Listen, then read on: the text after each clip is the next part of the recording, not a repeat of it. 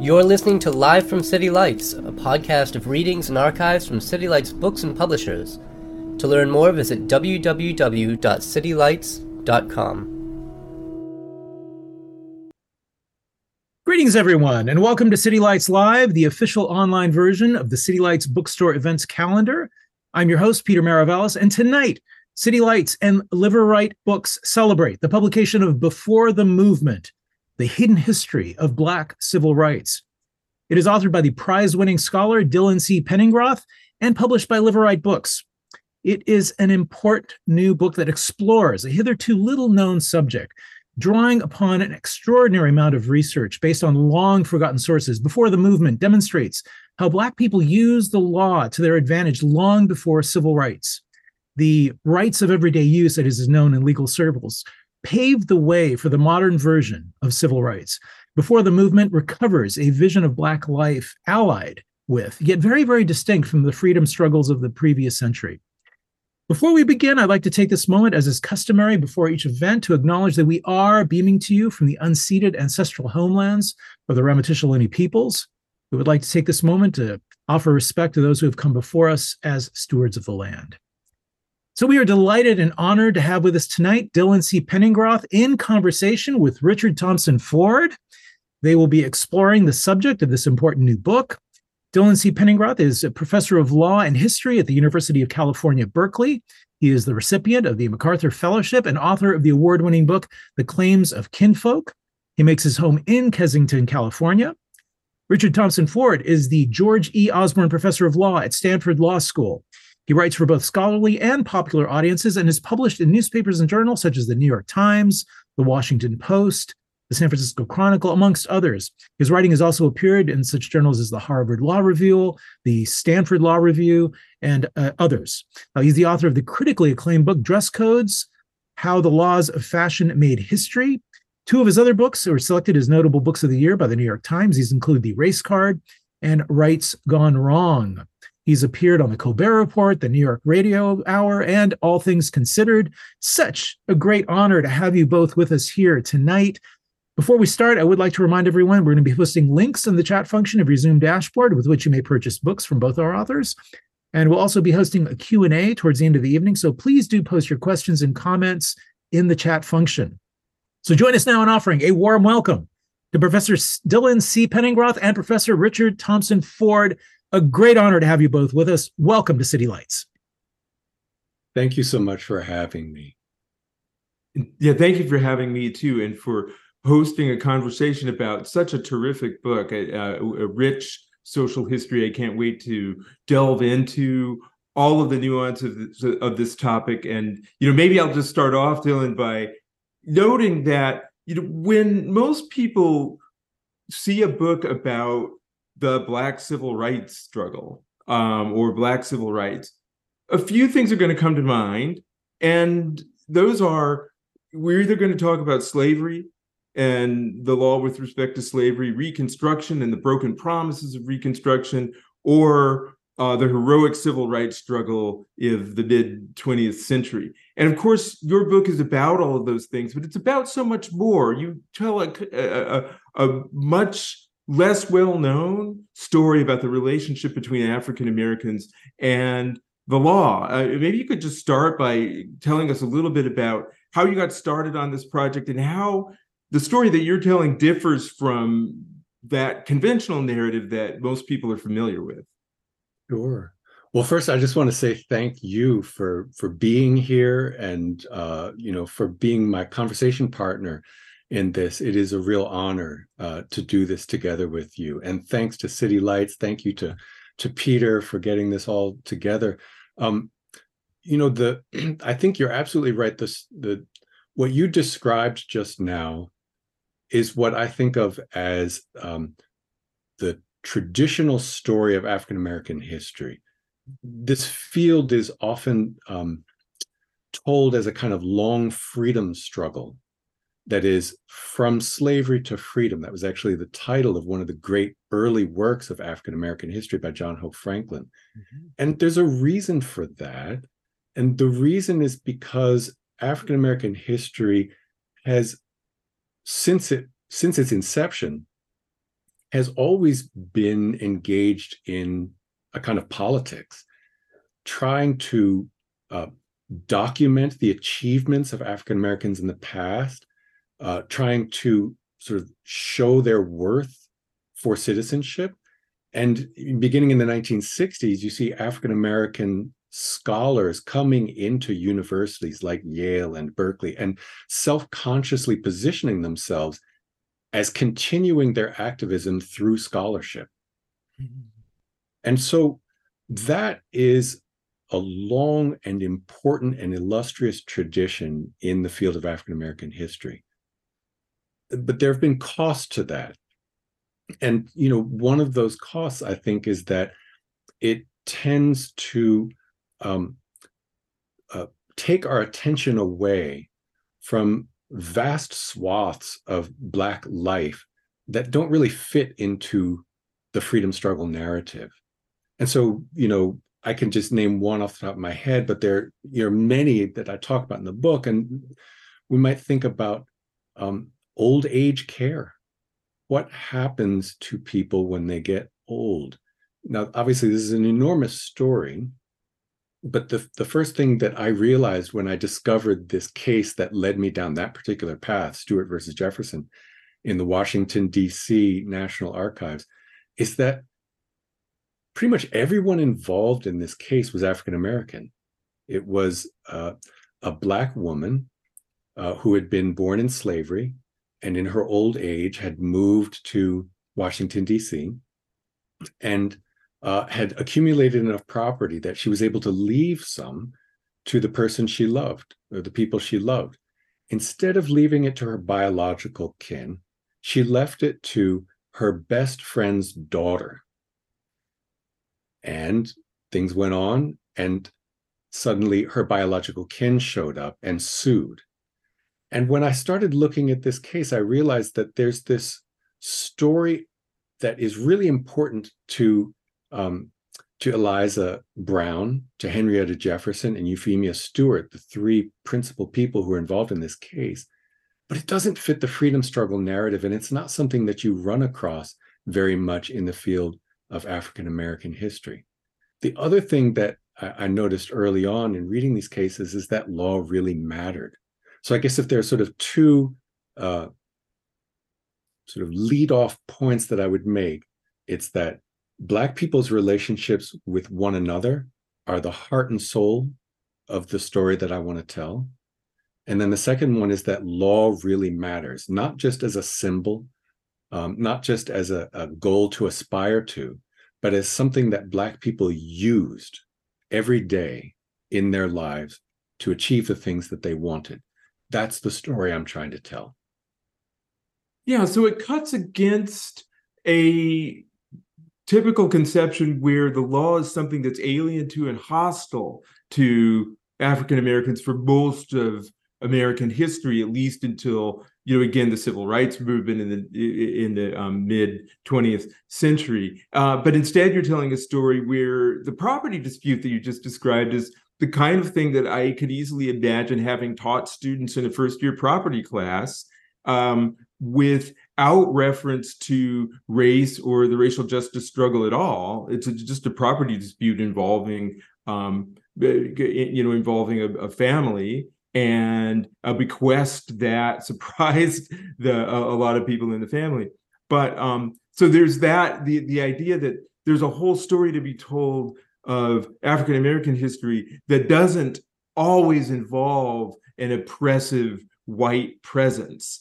And the law played an important role in that. So in part of the book, you talk about the way African Americans used law, or at least things like law, even during the time of slavery, and then moving forward into Reconstruction at a time when indeed the legal system was quite hostile to Black interests, still used the law. I mean, maybe you could tell us a little about some of those examples, and then I'll just throw in one other question, which is your method, like how you talked about going into the archives, and I'm fascinated in how you found some of these sources and what your method was for unearthing them, and also for determining when the plaintiffs were Black and when they weren't. Sure. No, it's a great question. I'll answer the first part, and then maybe you can bring me back to the methods question, because I think that is actually a really interesting story all in itself. But law as an oppressive system, it was and it still is in many respects. And so the first thing that I had to figure out for myself is which parts of this thing that we call the law were relatively open to African Americans' participation and which parts were relatively closed. So I'm not actually challenging certain parts of the freedom struggle narrative. So voting rights, my great uncle, he's Jackson Holcomb. I talk about him in the first couple of pages of the book. He, his voting rights are under attack, during his adult life. He's living in a world where the people who make the laws, the people who administer the laws, the people you meet at the county courthouse, they're all white and they're almost all men. And they are pretty much hostile to the idea of a Black person voting, participating in politics. They're hostile to the idea of a Black person socializing with them, except under very restricted circumstances. So segregation is the norm. But there are certain parts of law that were relatively open to Black people, not only during the worst days of Jim Crow, but even during slavery, which was a time when Black people didn't even have rights. So the story that I go back to when I think about how did I get interested in this topic, and I think what was the first thing that kind of hit me, I think it was a story that I heard growing up about my great uncle Jackson Holcomb, who was enslaved in Southern Virginia in a place called Cumberland County. And I'd heard, about Cumberland County all the time growing up. It's where our family was from. And the story that I heard, which was actually recorded on tape, luckily for me, in the 70s by my uncle, is that Jackson Holcomb had a boat. And toward the end of the Civil War, the Confederate Army was defeated at the Battle of Richmond, and they're fleeing through the woods. They come upon my great uncle Jackson Holcomb with his boat, and they get passage across the river. He takes them across the river. And then when they get to the other side, his son says, the soldiers paid him. So I had heard that story a couple of times. And then at some point, it hit me, there's something really strange going on.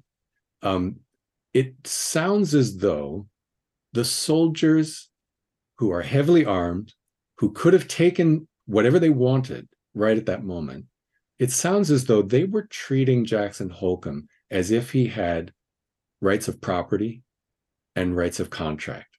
They made a deal, right? He took them across the river in exchange for a promise to carry.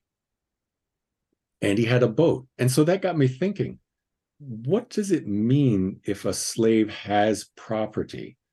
What does it mean if a slave is making contracts or things that look like contracts? And that made me want to know something more about slavery, but more importantly, or just as importantly, it made me want to know something about the world of law in which such things were possible. So that really kind of set me off on a path. And what it led me toward, first and foremost, was a realization that the world that Jackson Holcomb lived in until he was in his 20s during slavery was a world where enslaved people could have privileges but not rights. And enslaved people's privileges could not be defended in a court of law. The soldiers had taken the boat, there's nothing he could have done in court.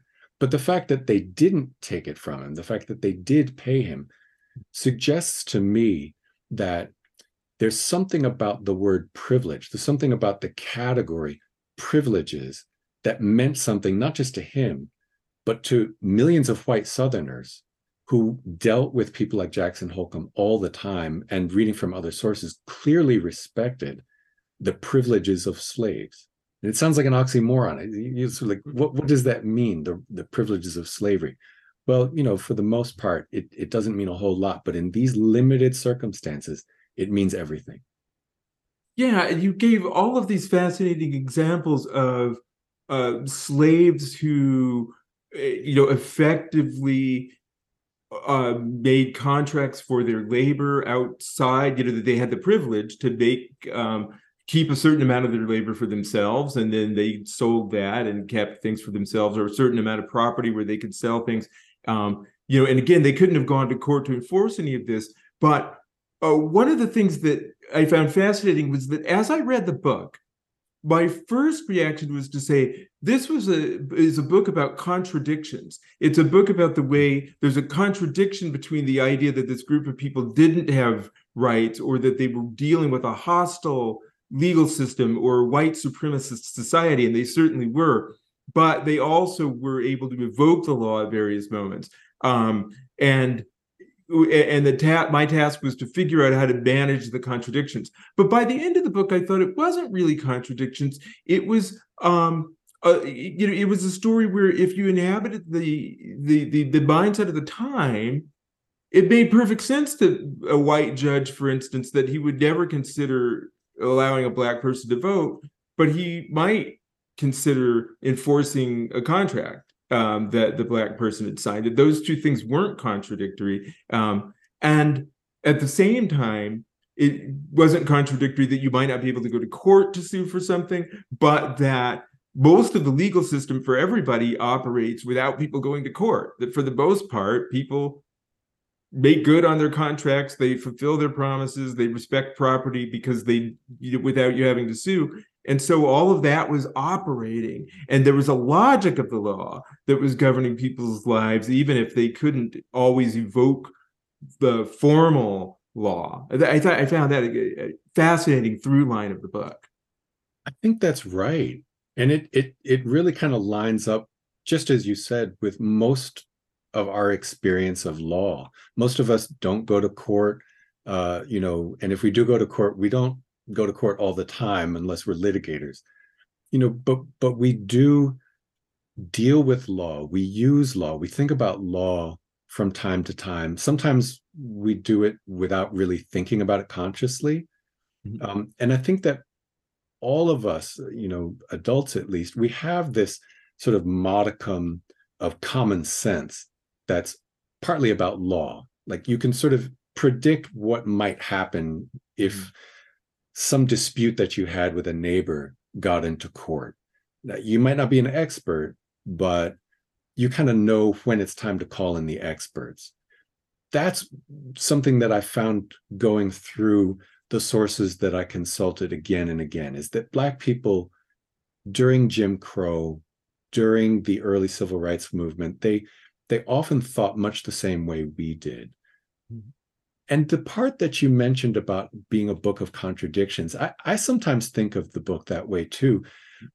And then, I guess kind of like you, I often think of it as being a book of convergences. Mm-hmm. And so I think the work of the great critical race theorist Derek Bell was someone who I encountered at various points along the way, not because he's in the sources, but because I was reading alongside, trying to learn something about this, the theories behind critical race theory. And one of the things that he wrote was this thing called interest convergence. Mm-hmm. And so, his theory, when he was writing, he was talking about the progress towards civil rights in the 1950s and 60s, trying to explain when civil rights, or why civil rights progress was made, and coming up with a general theory of when it's likely to be made. And his theory was that it's likeliest to occur when the interests of Black people in advancing civil rights converge with some interest held by a lot of white people.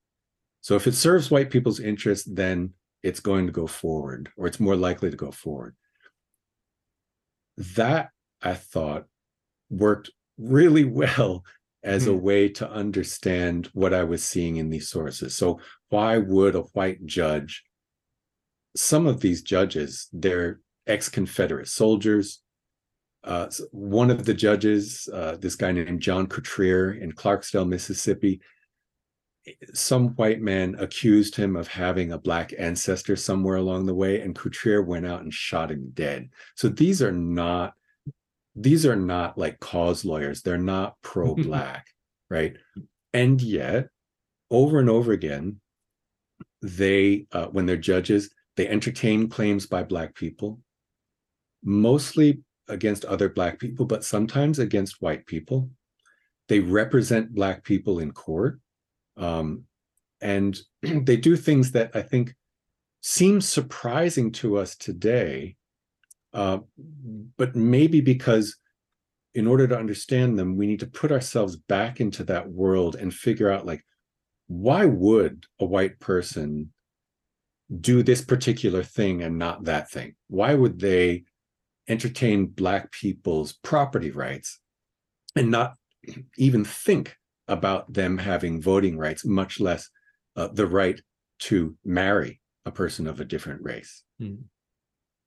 Yes. So there's and this reminds me, when you mentioned marriage, there's some really interesting inflection points in the book involving marriage, where the first one involves people who, after emancipation, had been living in conditions that one might describe as marriage, and who considered themselves married, but under the law at the time during slavery, they couldn't be married. And so what happens after emancipation? Are they married or not? And how does the court deal with that? And that was an interesting set of inflection points where the relationship between custom and what we might describe as common law marriage and then formal marriage converged. And a lot of the questions that you're talking about, this interest convergence idea, when was it that it was in the interest of, if not an individual judge, but maybe the system, to recognize these marriages? But they struggled with that. And maybe you could tell us a little bit about some of those disputes. No, it's a terrific question. And actually, I was inspired at various points in pursuing this line of inquiry by the work of Tara Hunter, a historian at Princeton, who just a few years ago published a fabulous book about the history of Black marriage. And, one of the things that she shows is just what you described, that the end of slavery, it creates all sorts of difficulties for people. For white Southerners, the difficulty that it created in their minds was that Black people no longer had masters.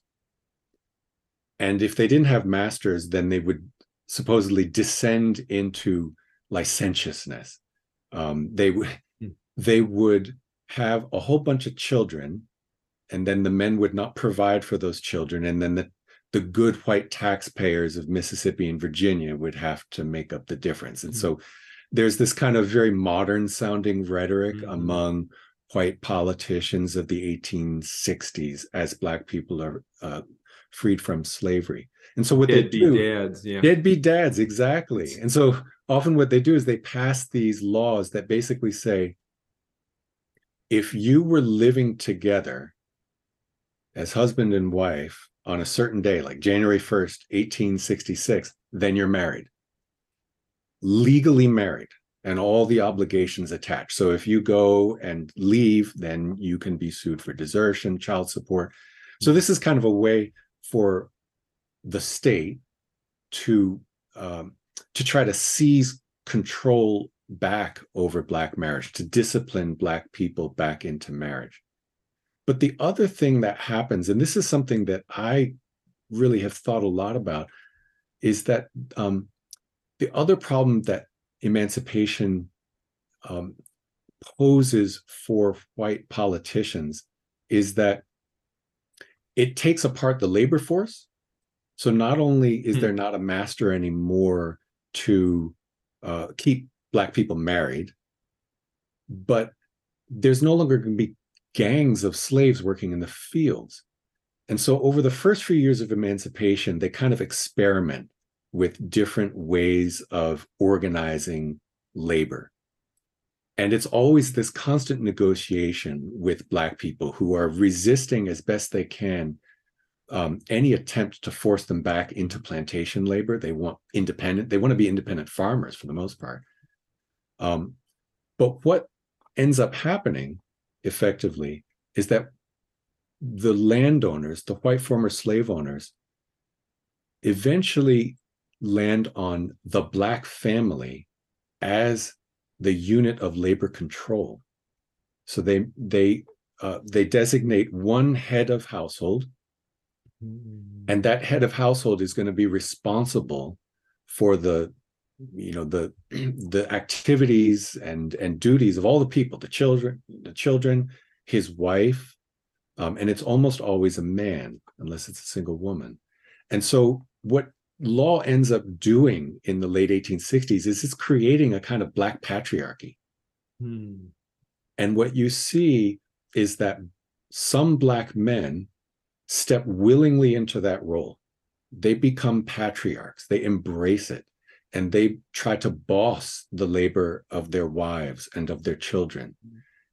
And you see married Black women pushing back against what men are trying to do to them. And you see even children, teenage children, pushing back, saying, my father, there's a story that comes much later, my father treated me like a slave when I was a child. Clarence Thomas, as late as the 1980s, publishes a book in which he describes his own grandfather as treating him like a slave. So there's this kind of patriarchal story that runs through, and it's empowered by law, but law is also what gives women and children some of the tools that they need to fight back. And one of the main things that women use to fight back is divorce. And so that is one of the main cases that comes out of the sources that I'm reading. Like if there's one sort of archetype case, if you just count up the numbers of the cases that I read, the number one case is going to be divorce. And I think that's no accident. It's because of this long negotiation. You could even call it a struggle over legalized Black patriarchy. Wow. So yeah, and it's such a story that we don't typically hear or think about, this conflict within the Black community around patriarchy and the role of the role of family law. So we think of family law typically as something that's, kind of separate from the economy, and it's about the relations, private relations. And yet in this instance, as I think is true in most instances, actually, family law is very much about the economy, and it's about how the economy is organized. And so family law becomes an extension of, or a substitute for organizing the labor economy in the void left after emancipation. It's just fascinating. One of the, I wonder, do you have a story about a divorce that is particularly compelling you want to tell us about? Because that whole through line is just really interesting. Yeah, actually, there is one story. There are many stories. Yeah. But there's one that I think gets at this story of patriarchy. And I'm trying to think, it comes out of Washington, D.C., and there's a husband and wife. The husband is a minister, and he goes to court and sues for divorce, claiming that his wife kicked him out of the house and put his satchel on the curb. And he says, I'm a minister, and my congregation expects me to behave as a minister ought to. And he brings in witnesses who claim that she was taking in boarders. And so, the woman who kicked him out, Lucy Freeman, was allegedly taking in boarders, kicked him out. Reverend Edward Freeman, he goes and brings witnesses who say that that she may have been doing shenanigans with these boarders. Mm. She never appears in court. There's a letter from her, which is very rare. And in the letter, she says, essentially, I'm glad that you're asking for a divorce because things have been cold in our marriage. And if it hadn't been for this, it would have been something else. But then she also says something really interesting, that that I'm not the one who needs to fear God in this circumstance. If anyone needs to be fearing God, it's you, Reverend Freeman. And then she never appears in court. And I've often wondered why she didn't file an answer, given all the almost scurrilous things that Edward and his witnesses are saying about her. Mm-hmm. And I think it's because she knew that if she went, she'd be opening herself up to the most horrible racial stereotypes. This is a time, 1885, when magazines and newspapers are routinely printing pictures of Black people eating watermelons, having children out of wedlock. It's just an age of horrific racial stereotyping, much of it built around Black sexuality, mm-hmm. and supposedly licentious Black family life. And I think that Lucy Freeman knew that if she went there, she would have to sit and listen to the worst kind of poisonous, racist, vitriolic discourse coming out of the mouth of a man she used to love, and that she would be exposing her marriage to even deeper probing. And I think given that choice, she chose not to appear. And that's something that happened again and again in these divorce cases. You see one party come and the other party chooses not to show up.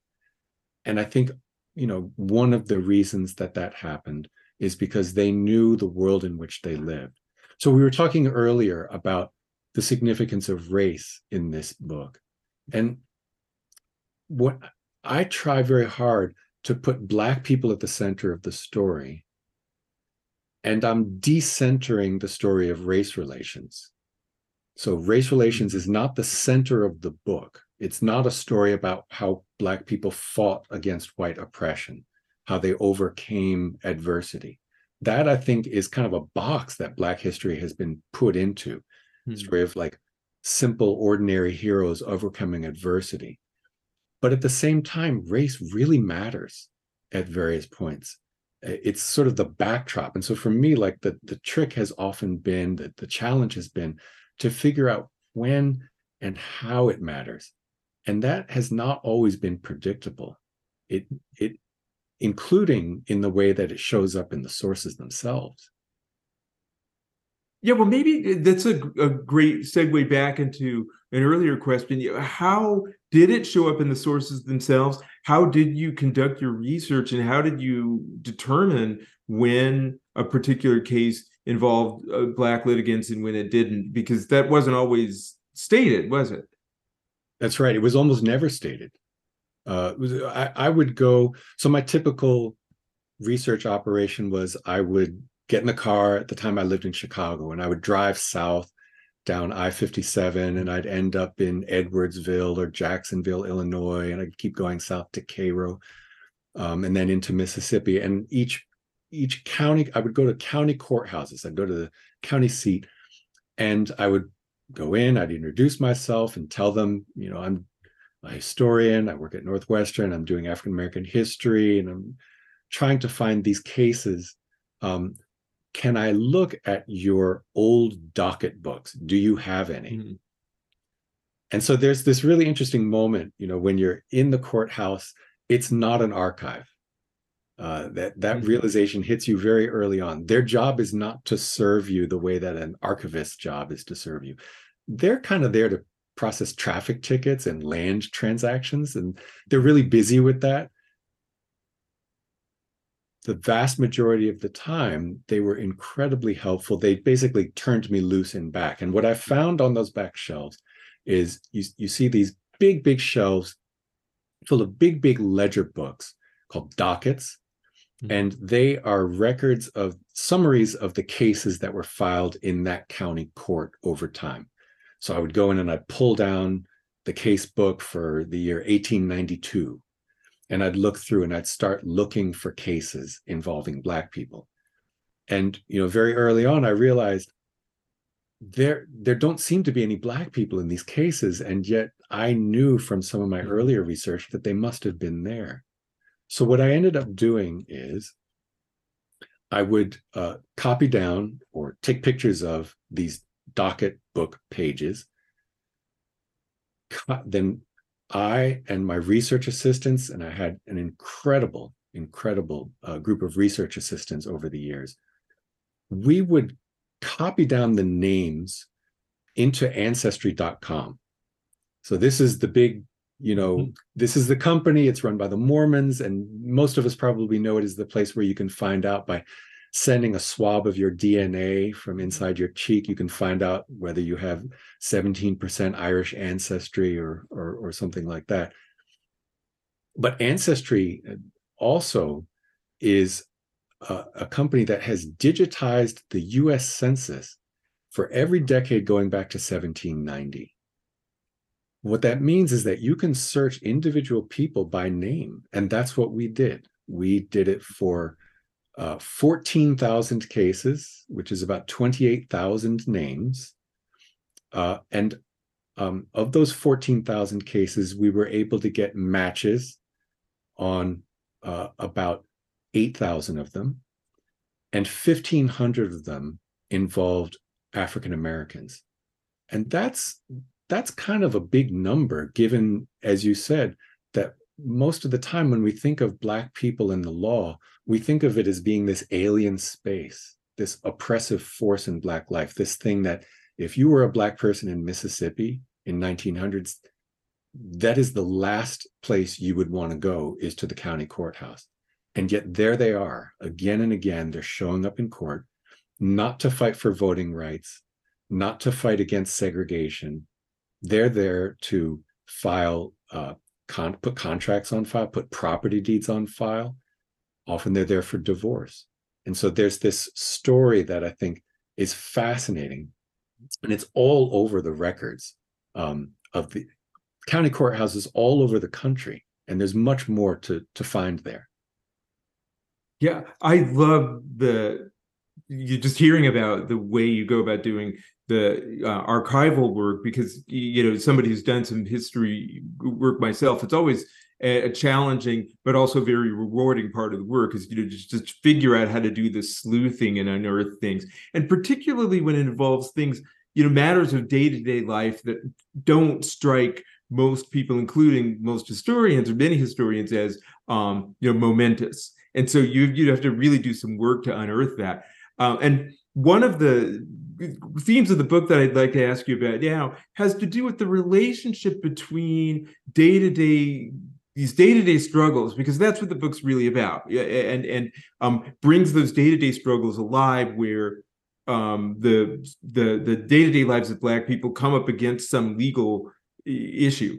But the relationship between that and the freedom struggle, which comes through in various surprising ways. So you write about the role of Black institutions. Early in the book, you write about the Black church and other Black associations and the right to association that comes and that Black people begin to enjoy after Reconstruction and the Reconstruction Amendment. So that turns out to be an important civil right.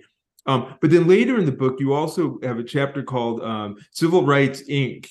Incorporated, where it's all about the use of incorporation and the corporate form in the civil rights struggle. So, just tell us a little bit about that, because I think that makes the link between day-to-day life and the kinds of use of the legal system and the use of institutions that was necessary in order to make the civil rights struggle a success?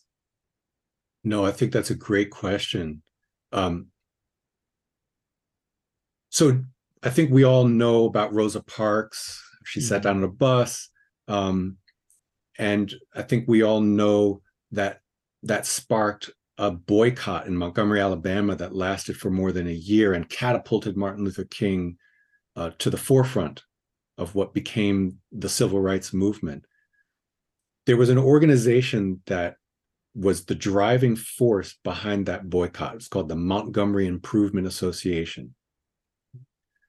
And that organization was incorporated about 1/3 of the way through the boycott. Martin Luther King was on the incorporation papers. It had a domicile in Montgomery, Alabama. And that incorporation allowed the MIA to do some pretty important things. So that gave it the legal power to bring in money, to collect money, donations from all over the world, and to hold it legally. So they had a bank account, right? And then it gave them the legal authority to disperse that money.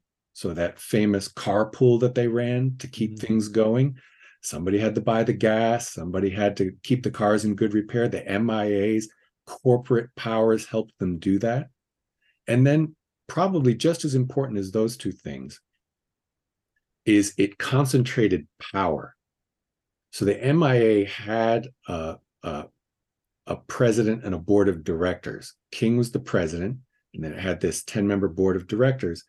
And they were legally empowered to act in the name of the MIA Corporation.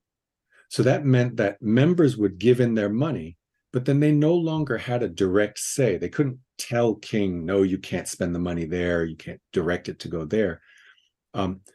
The power to decide what the organization was going to do was concentrated.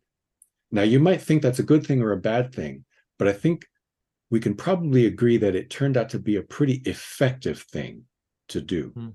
That's what enabled the MIA to survive for 13 months of boycotting, survive attacks by angry white citizens, lawsuits, legal attacks by hostile white officials.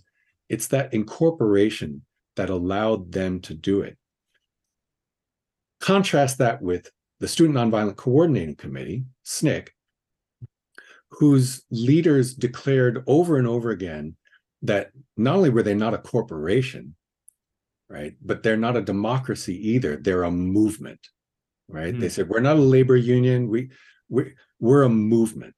And, you know, we try to empower the grassroots. And so over and over again, they would try to empower the grassroots.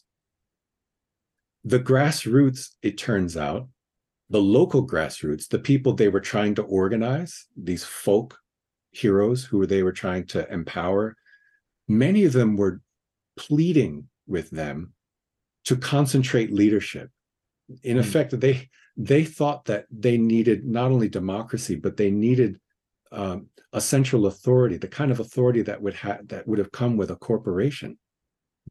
SNCC folded after 7 years. It folded for a variety of reasons. But I think that one reason the MIA, in fact, still exists today and SNCC does not, has to do with the power of incorporation. And that's a story that goes way back to the 1790s, almost as long as the corporation has existed in American law. Some of the very first corporations in America were Black churches. And that's a story that I think is really worth telling. It's a story about how Black people planted the seeds for a movement that takes shape over time and culminates in this freedom struggle of the 1960s and 70s. But it's also a story about power inside the organization. And there again, you have this story about Black patriarchy, because these corporations tend to be led by men. And at least in the case of Black churches, their members tend to be overwhelmingly Black women.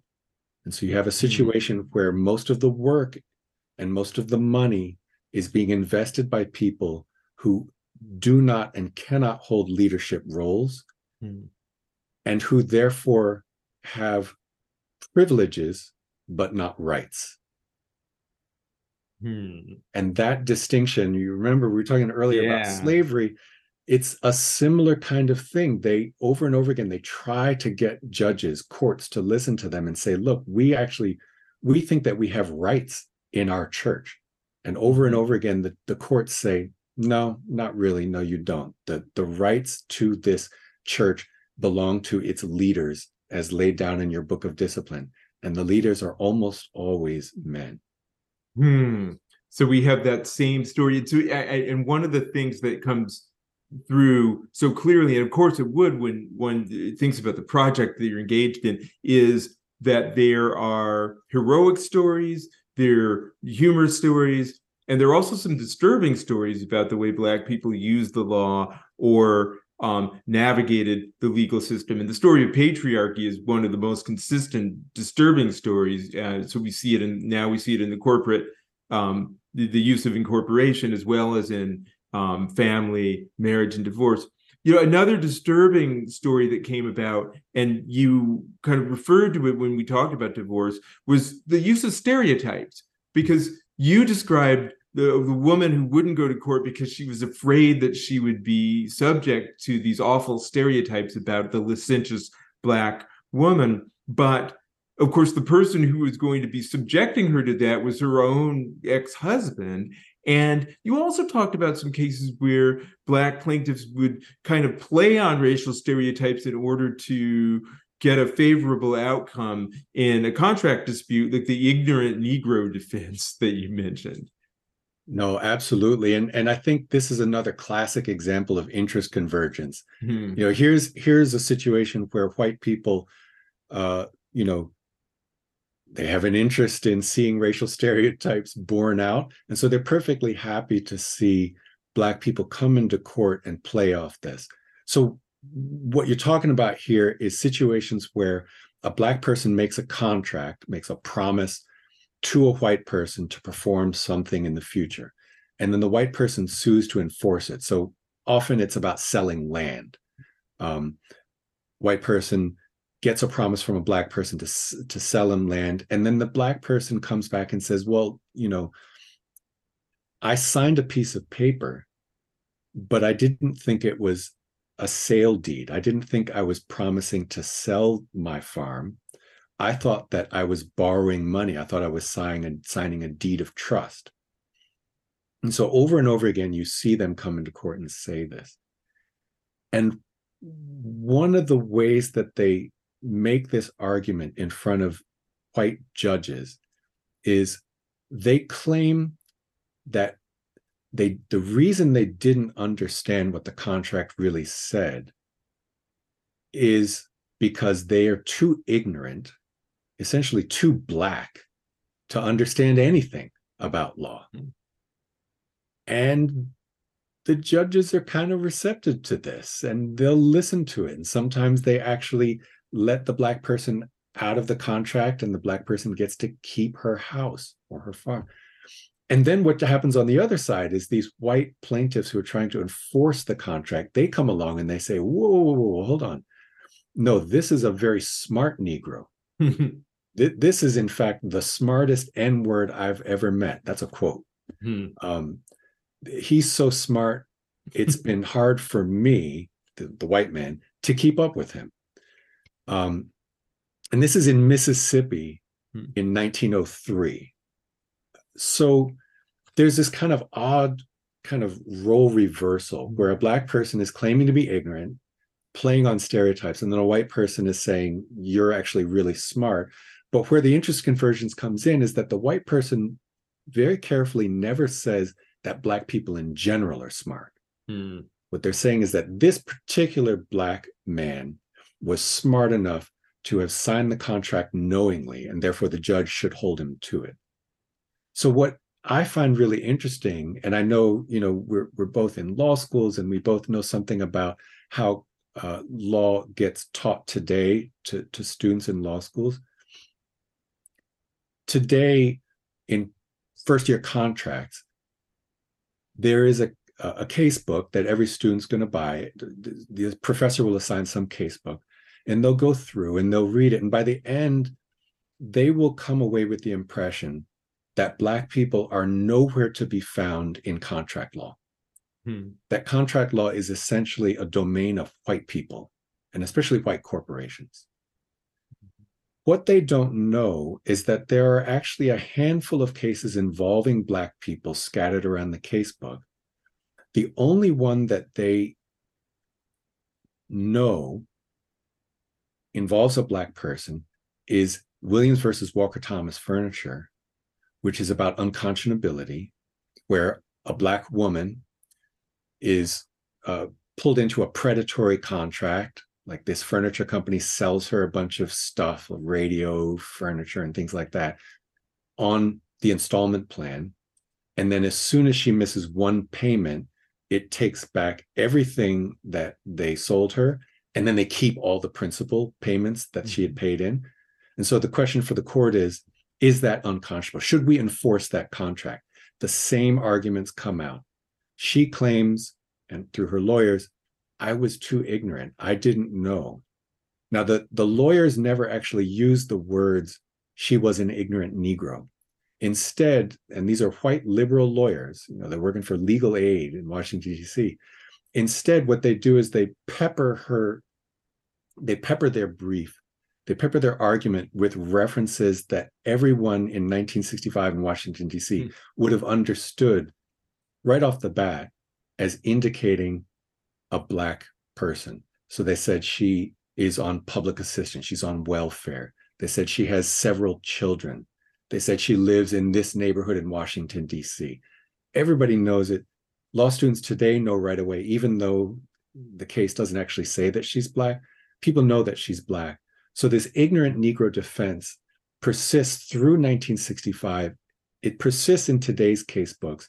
And it leaves us with this impression that Black people only engage with law in these specialized areas. One of them is in contract, it's the law of unconscionability, just this tiny little area of contract law. And then Black people, if they're going to come up in law school at all, it'll be in constitutional law or in criminal law. But they're everywhere in law. And that's a really interesting story. And I think it can change the way that we teach in law schools, and it can change the way that we see African-American history. Yeah, that's a great place to kind of round out our discussion and maybe turn to some questions, because if that's the theme that really runs through this, that we've got a narrative about the civil rights struggle, which is by and large a very accurate narrative and a very important one. But one of the things that it tends to suggest wrongly is law was always a hostile source for, or a hostile place for African Americans. It was something that they were alienated from. It was something that they didn't know about. And so, and the civil rights movement was, almost the first time that Black people could really engage with the law as equals and as active agents in their own lives. And your history just shows that it couldn't be further from the truth, and that in a variety of ways, whether through formal legal mechanisms, through contracts, through the corporate form, or through informal mechanisms in which the law was still effectively in operation in the same way that it is for all of us when we don't have to go to court to sue for something. Black people were always using the law, for good things and for bad, for, to fight against unjust white supremacy, but also to defend patriarchy, because of course that's part of the society. And it really does justice to the full and rich lives of African Americans. And of course, the civil rights struggle is a huge part of that. And of course, the fight against racial hierarchy is a huge part of that. It's always part of the issue, but there's so much more to it as well. It's one of the that is the enormous contribution of this book. So Appreciate that. thank you so much. I really enjoyed reading the book, and it's been great to talk to you. Maybe we can turn to some questions from the from the audience, because I could see the chat kind of lighting up every once in a while as we were talking. Yeah, so we have a statement from Nicole. Thank you so much for this exciting conversation. Professor Penningroth, I wondered if you could speak a bit about whether, and if so, how the Great Migration affected Black litigation in the South. Mm-hmm. That's a great question. So it affected the Great Migration affected litigation in the South in a bunch of different ways. I'm just going to point to one because it actually affects. It allows me to bring in the story of my family, which I do from time to time. When Black people, well, let me just say, when my great uncle Tom left Virginia in 1927 and moved north to New Jersey, he moved north with first by himself, and then he was followed by his wife, Annie Holcomb, and then a whole bunch of other family members of the Holcombs and Reeves moved north. So he and Annie fellowshipped in a church up north, and they had an apartment they rented, but they would always go back south for visits. Often it would be family reunions or funerals. And then the other thing that they did is they sent money south. And the reason that they were sending money south is because they intended to move back when they were old. He wanted to retire there and live next to his best friend and his brother-in-law down in Cumberland, Virginia. What that tells me is that Black people were maintaining their ties to the South. And I think we all kind of know that intuitively because of music, like the blues. There are all sorts of ways that Southern African-American cultural markers get moved up to the North and then slosh back and forth between the South and the North. This is partly what gives us the modern musical world that we live in today, the world of hip hop. It comes essentially out of the South. It's like sort of the children of people and grandchildren of people who moved to LA from Mississippi, who moved to Chicago and New York from Georgia. But the other thing that's happening, it's not just a cultural connection, it's property. People are maintaining their interest in property over distance. They have an interest in a farm back home if they're landowners, or they have an interest in a church back home in Alabama or Georgia, and they want to know who's sitting in their pew. And sometimes they wind up making legal arguments about this. And then the last way in which there's a story about law affected by the Great Migration is through the story of divorce, because I realized that a significant number of the people who show up in the divorce records, they have a spouse who's absent because they're gone to New Jersey. They're gone north, and one spouse got left behind, maybe expected to follow, or vice versa. There's a spouse in New Jersey who maybe expected someone down south to follow them north, but didn't. And so you can see in the divorce files, you can often see testimony about people with these expectations being shattered. And it's very painful. It's very moving sometimes to read this. People telling stories about how they expected someone to move north with them and how heartbroken they were when that did not happen.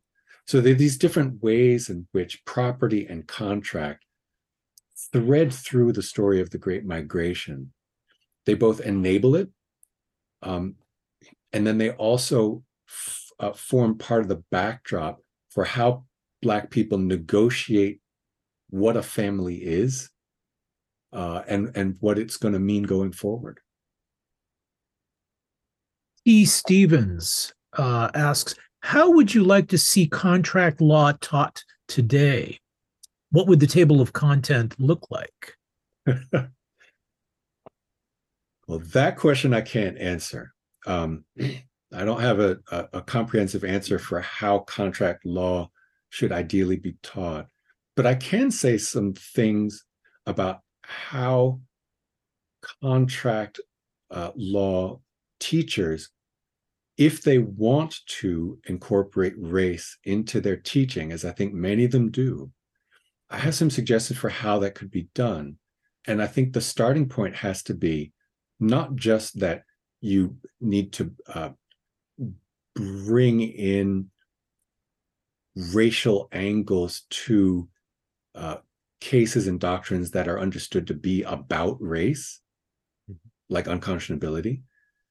You can also do it in areas of law that are not understood to be about race or about Black people at all. And indeed, there are some cases that are already in the case books that involve Black people, but they're just not marked that way.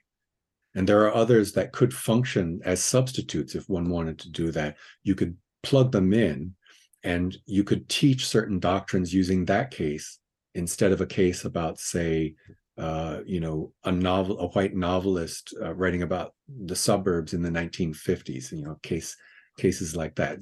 There are different cases that you could put in.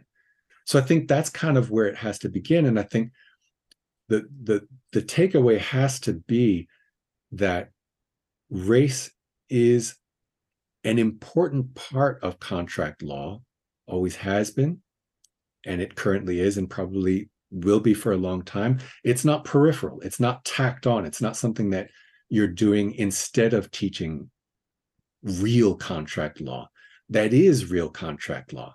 That's what you have to learn. Professor Ford, do you have any additional thoughts or questions? We're still waiting for a few more questions to come through. I think we might have time for one more question after this, but if you would. Okay, well, I see one way up in the queue that says, does the fact that the Constitution values property over human rights come into play in this story? And I wonder, I can imagine a way that it does. So, now that's a really great question, and it kind of reminds me a little bit of some of the things that SNCC activists said in the 1960s. And I think that tension is real. It exists. Obviously, enslaved people were property. And after the Civil War ends, there are a lot of white landowners who clearly wish that they could continue to treat Black people as property. I said earlier that there's this Black patriarchy that takes hold after the 1860s. And it's pretty clear that there are Black men in the South who, out of necessity, they need to mobilize labor. They begin to treat their children in a way kind of like property. They have rights in their children, and the law enables them to do that. So I guess I think that there's certainly a tension between the struggle for freedom and the reality of property law. But the struggle sort of unfolds in unpredictable ways. If Black men, through treating wives and children as property, manage to accumulate land, if that is in fact the sort of source, that's the reason that African Americans become landowners in the South. There's 15 million acres of land held by African Americans, owned by African Americans in 1910, in the worst years of Jim Crow. That's when African Americans owned the most land. And it's the way that they were able to do that is through this ferocious determination, constant work, and it's built in large part on this patriarchy, the idea that Black men literally have a form of property in their children and in their wives. So there's there's a tension, but it's not necessarily the one that we might expect. Professor Ford, any thoughts, closing thoughts? My closing thoughts are simply that this book gives us a really distinctive and new way into thinking about the relationship between law and popular culture, day-to-day life. And so it fits within, I think, a new and welcome trend in history, where we look at the day-to-day lives of average people as well as the heroic political movements. And it's a really welcome and important addition to the way we think about the relationship between race and law. And I'd recommend it to everybody. And thanks again, Dylan, for writing it and for thinking of me to have this conversation with you. Thank you. And thanks to all of you for being here tonight.